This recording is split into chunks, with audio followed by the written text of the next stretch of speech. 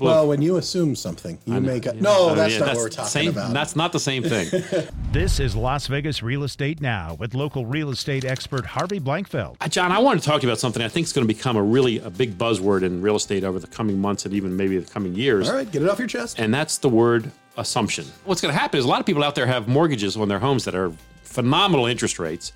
And when they go to sell the home, maybe they'd like to sell that mortgage along with the home. So it should be easy. Hey, here, Mr. Buyer, here, you take my loan. I'll see you later. Give me the rest of the money and I'm good, right?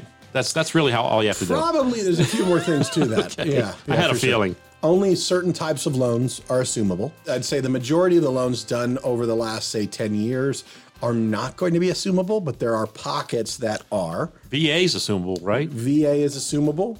FHA is assumable. Okay. USDA.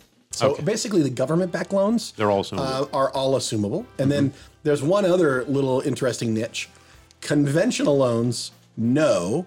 Conventional ARM loans, yes, are assumable. The biggest thing that I have to explain to people when we go down these roads is you're assuming the existing mortgage on the property for exactly the amount that's owed.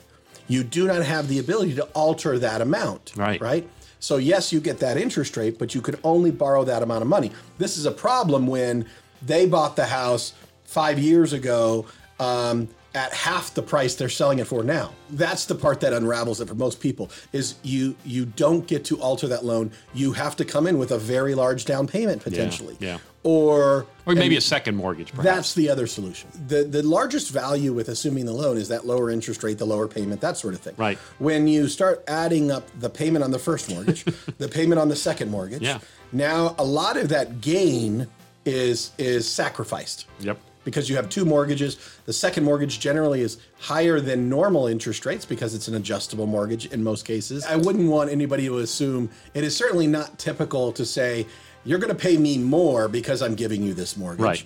It's more of as if your house is nicer or has a better location. It's a feature that maybe attracts more buyers to it, not something I'm going to add to the price. You've been listening to Las Vegas Real Estate Now. If you ever have a question about real estate or any of the other topics we cover, just call me off air or text me at 702-203-1165. You can also check us out on the web at lvrealestateradio.com or on our handle on social media at LV Real Estate Radio.